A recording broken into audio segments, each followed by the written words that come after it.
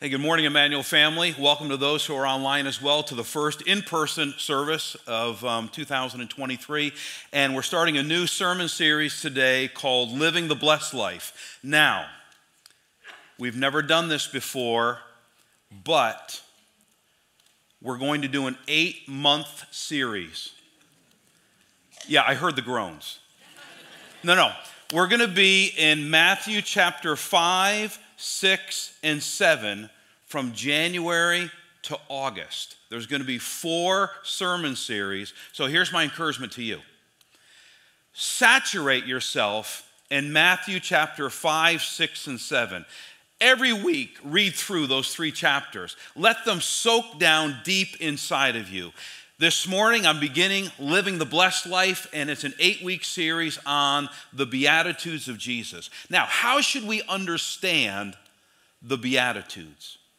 One of the words that we ought to think about when we think about the Beatitudes is counterintuitive, upside down. They don't seem to make sense on the surface. I read an article 2 weeks ago that caught my attention. It's entitled, "The 9 Counterintuitive Laws of Life." It's not Christian. It was just a business article, actually. And let me just give you those 9 counterintuitive rules for life. Number 1, all of you who are dating. If you want someone to be romantically interested in you, appear disinterested in them. Okay, how many of you have ever had somebody, that liked you and they were falling all over you and it was a turnoff?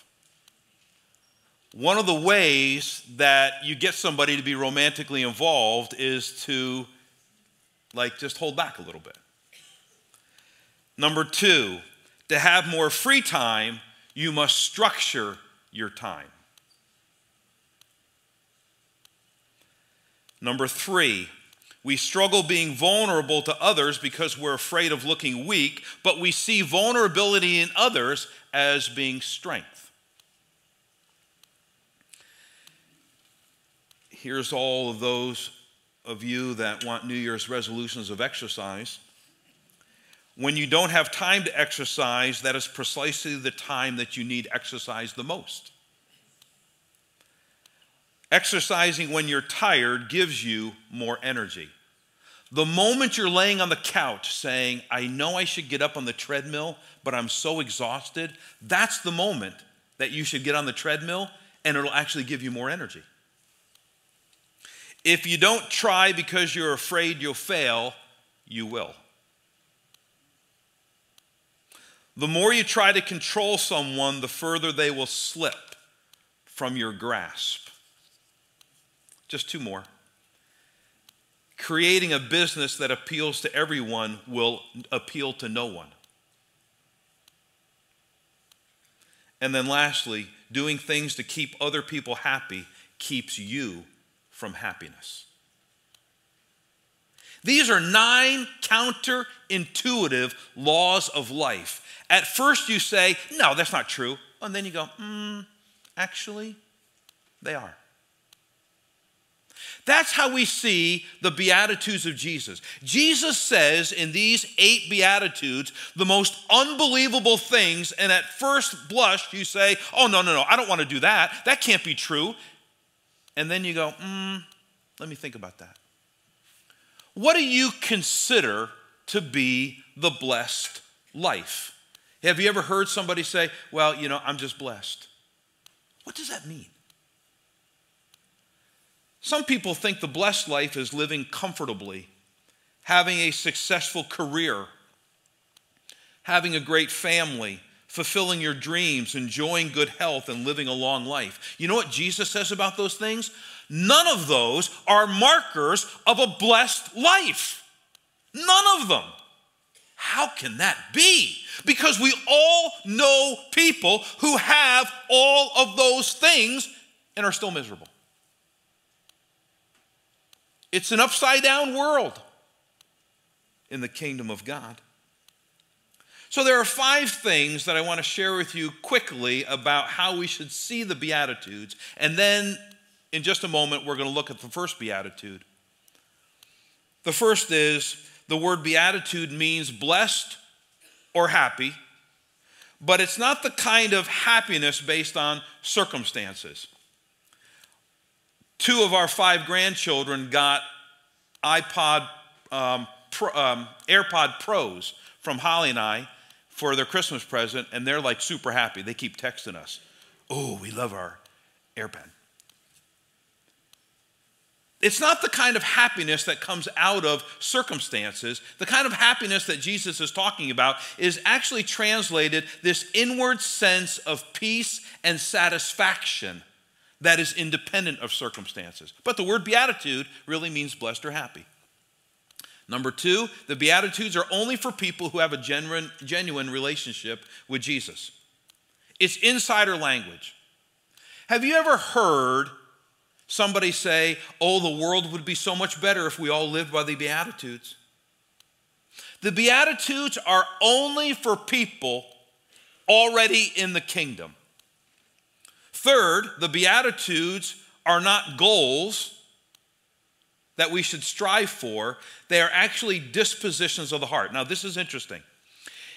If you have a relationship with Jesus Christ, if you sincerely know Jesus as your Lord and Savior, doesn't mean you're perfect, but if you actually have a relationship with Jesus, you actually have, at least in seed form, all of these Beatitudes.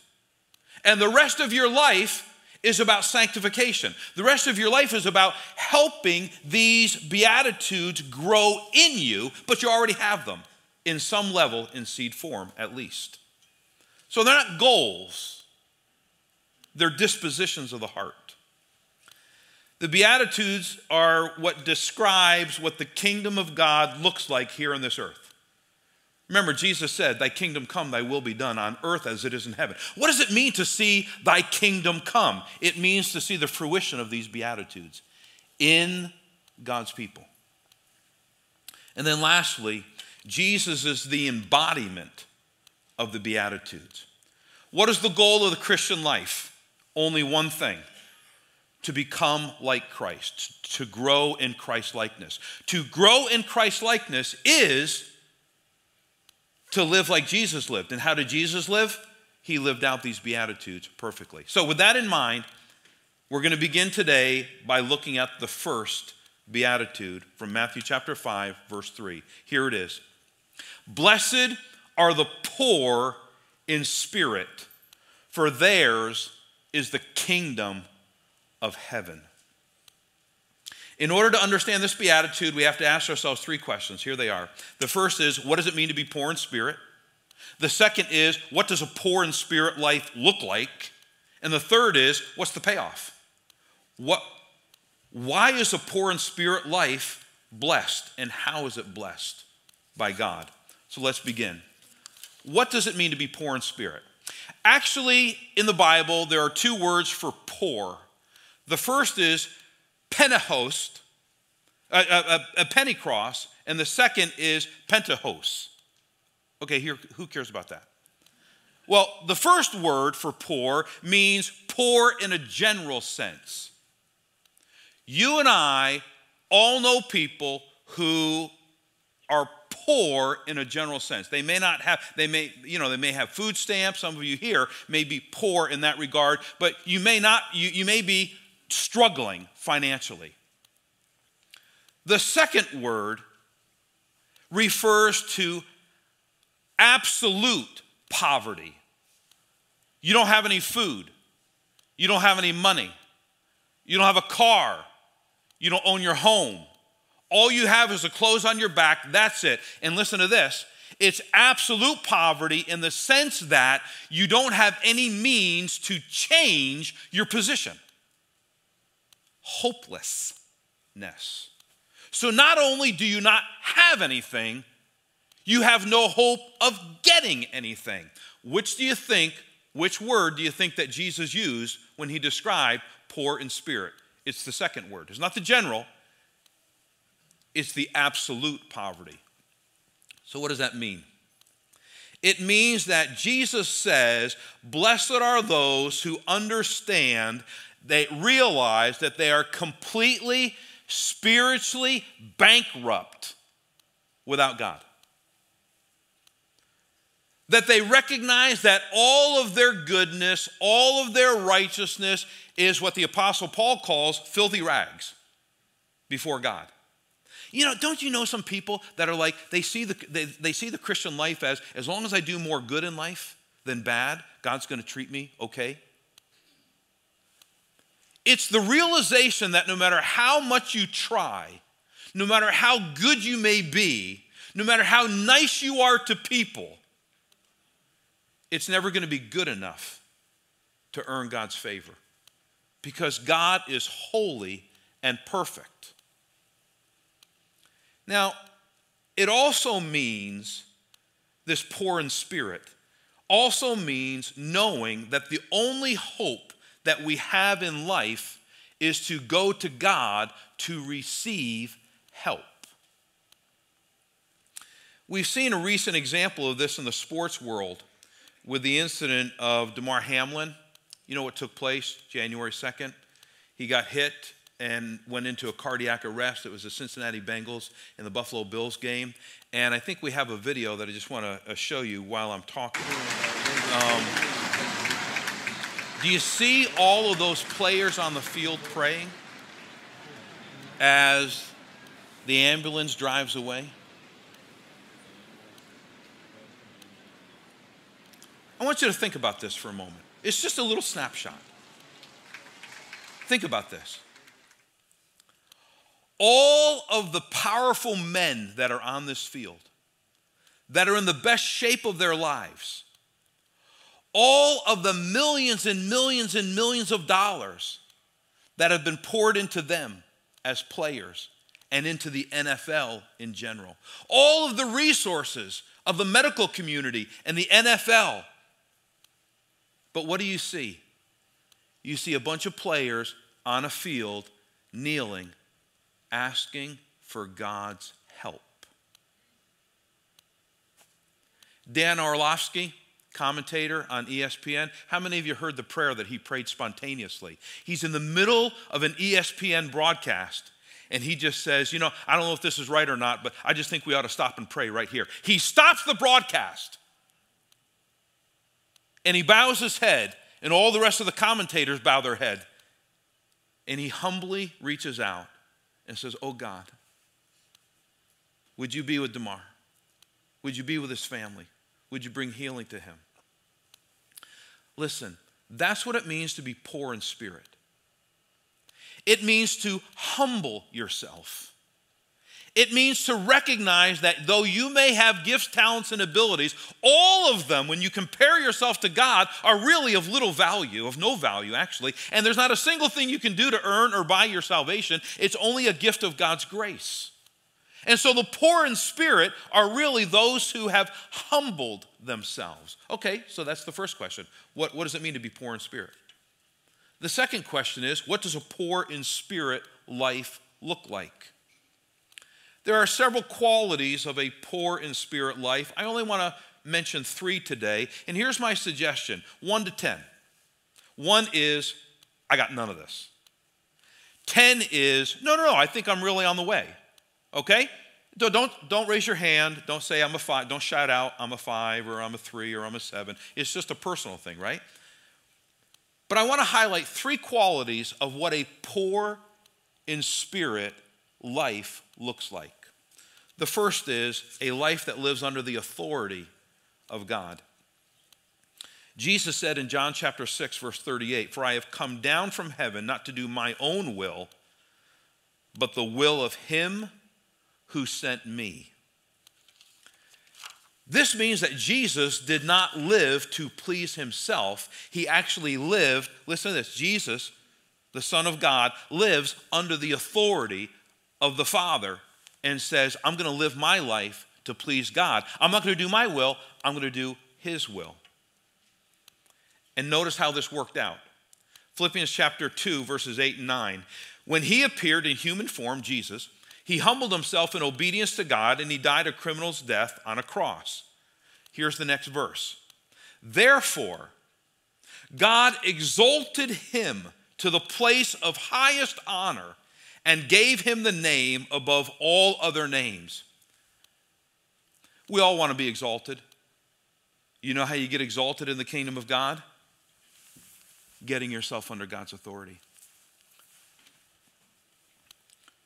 We all have dreams. We all have desires.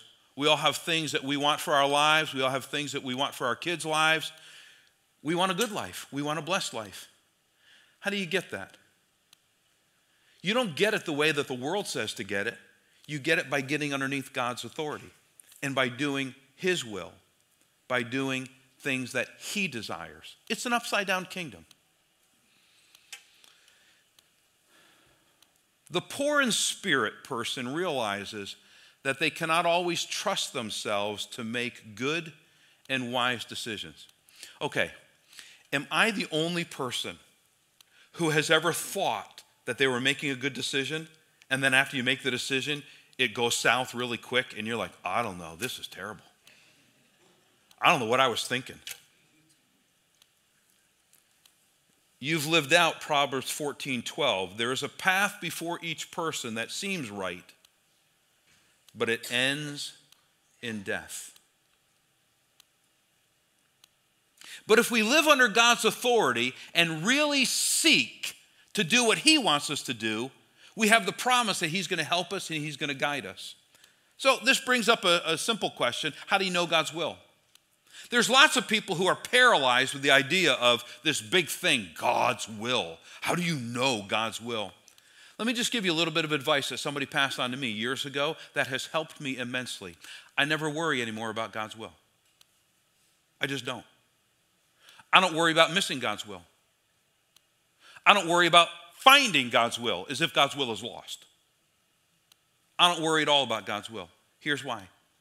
Somebody passed this on to me, and I'm just passing it on to you, and it was life-changing to me. If you will do what you already know to be God's will, you'll never have to worry about finding God's will. So here's a simple little exercise. You go home this afternoon before the game. You go home this afternoon, just get out a piece of paper. It's not going to take you long. But get out a piece of paper, and at the top of the paper say this. What do I already know God's will is for my life? It's very simple. And just make a list. What do you know that's already God's will? Love my wife. Okay, you focus on that. Provide for my family. Okay. Pay the bills. Okay. Be nice to my crummy neighbor. Okay. We mystify God's will so much that we get paralyzed. Do what you already know. Just say, Lord, what's your will for me? Just write out a list of 10, 12, 20 things, and you focus on those, and here's what's going to happen. Once you got those down, create another list. You will never miss God's will if you'll do what you already know you're supposed to do. That's God's will. And when big things come up, we're like, oh my goodness, I've got 2 jobs I need to choose from. Okay. You just go old school. You just get under God's authority. You say, okay, I need some real help. I need some real wisdom. And God will lead you and God will guide you. Why? Because you're poor in spirit. You realize that Mark on my own makes bad decisions, but if I'm under the authority of God, if I am poor in spirit, the Holy Spirit's going to help me. Number 2, a poor in spirit person is a person who lives a life of compassion. Matthew 9:36, when Jesus saw the crowds, he had compassion on them because they were confused and helpless, like sheep without a shepherd. When you're poor in spirit, God gives you a heart for other people. And you understand where they've been and where they are because you've been there too. Jesus understands our predicament. Hebrews 4:15 says, this high priest of ours understands our weaknesses, for he faced all the same testings that we do, yet he didn't sin. So just reflect on this for a moment and let compassion grow on the inside of you. Are you lonely? Jesus was lonely. Has someone rejected you? Jesus was rejected. Are you misunderstood? Jesus was misunderstood. Are you having financial problems? Jesus didn't have a penny to his name, and he had a treasure that went bad. Are you homeless? Jesus was too. Have you been taken advantage of? Jesus was taken advantage of. Are you anxious? Are you emotionally exhausted? Are you at the end of your limit? Jesus was so emotionally exhausted and under such great pressure that in the Garden of Gethsemane, he sweat like great drops of blood. It just poured from him, just like you had an open cut that would just gush. Jesus gets you. And when you allow Jesus to get you, something happens on the inside of you, and you begin to get other people. So instead of judging other people, you begin to go, I understand. You've heard me say this before, hurt people hurt people. So when you have people in your life that are just like all porcupine, you want to love some people, but some people, they're just all porcupine, and you just, it just hurts me to love you. You're just a porcupine stabbing me. You know what I'm saying? Why do you keep going back to that person?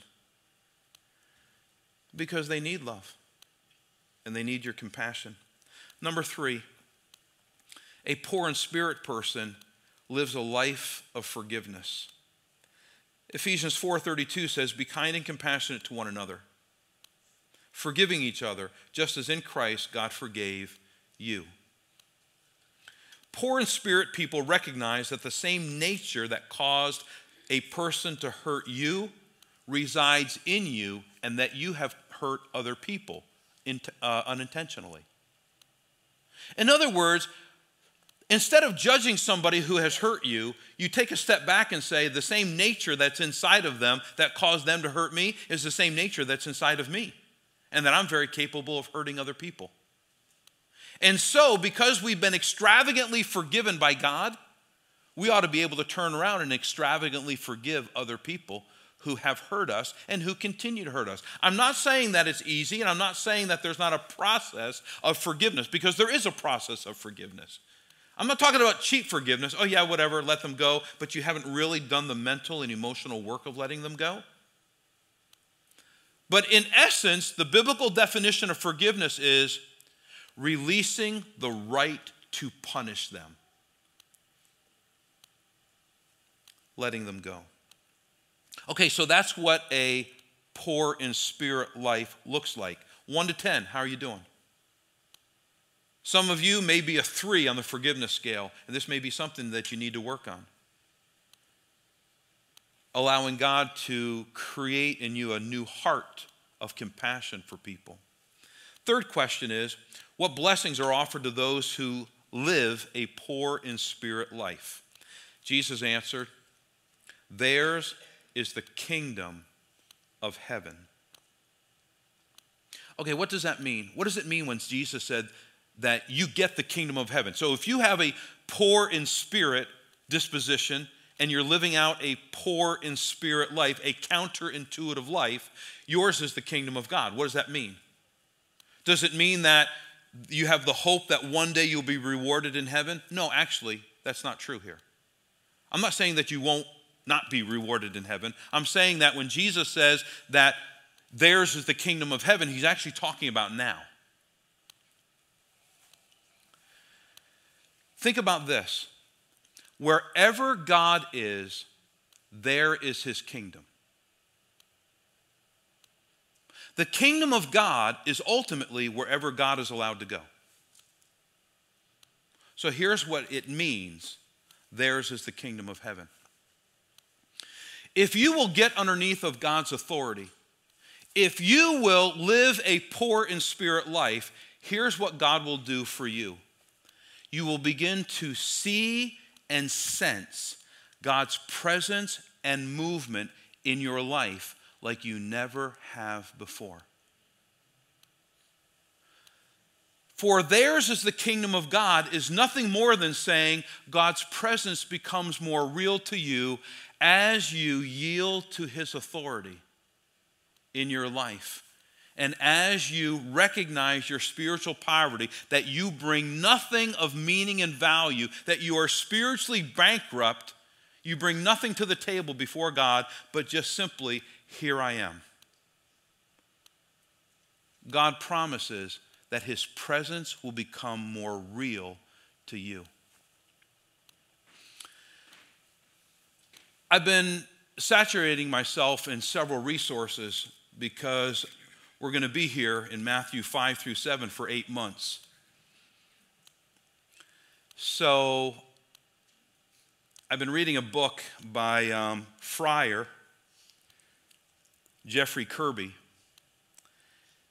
on the Beatitudes called The Kingdom of Happiness. And in this first Beatitude, at the end of his exposition of what this Beatitude means, he offers a prayer. And I want to give this prayer to you. Okay, up on the speakers here on each side is this prayer. And it's kind of like a first Sunday of January prayer that you can begin to pray all year.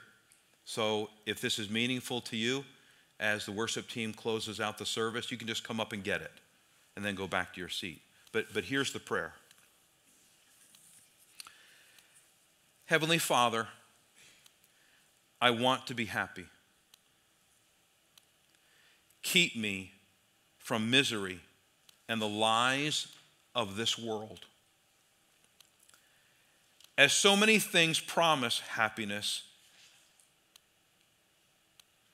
I turn and surrender to you. I am poor in spirit, and I desperately need you. Come to me as I wait, empty and open to your grace. Nothing can fill me with happiness except you and your blessings. Bring me into your kingdom. Bless me with happiness through Christ our Lord. Amen. Everybody I know wants to be happy. I want to live a blessed life. Don't you want to live a blessed life? It's counterintuitive. The way that the world tells you to get a blessed life is going to end up a dead end. But if you will start with a genuine relationship with Jesus, start wherever you're at. If you're a new person who's just given their life to Christ, like Christmas Eve, we had many people that gave their life to Christ. If you're a new person or whether you've been pursuing Jesus for decades, if you have a genuine relationship with Jesus, if you will continue to lean into him and confess your spiritual poverty and that you just really don't have that much to offer him. Just like Jesus humbled himself and became obedient unto death.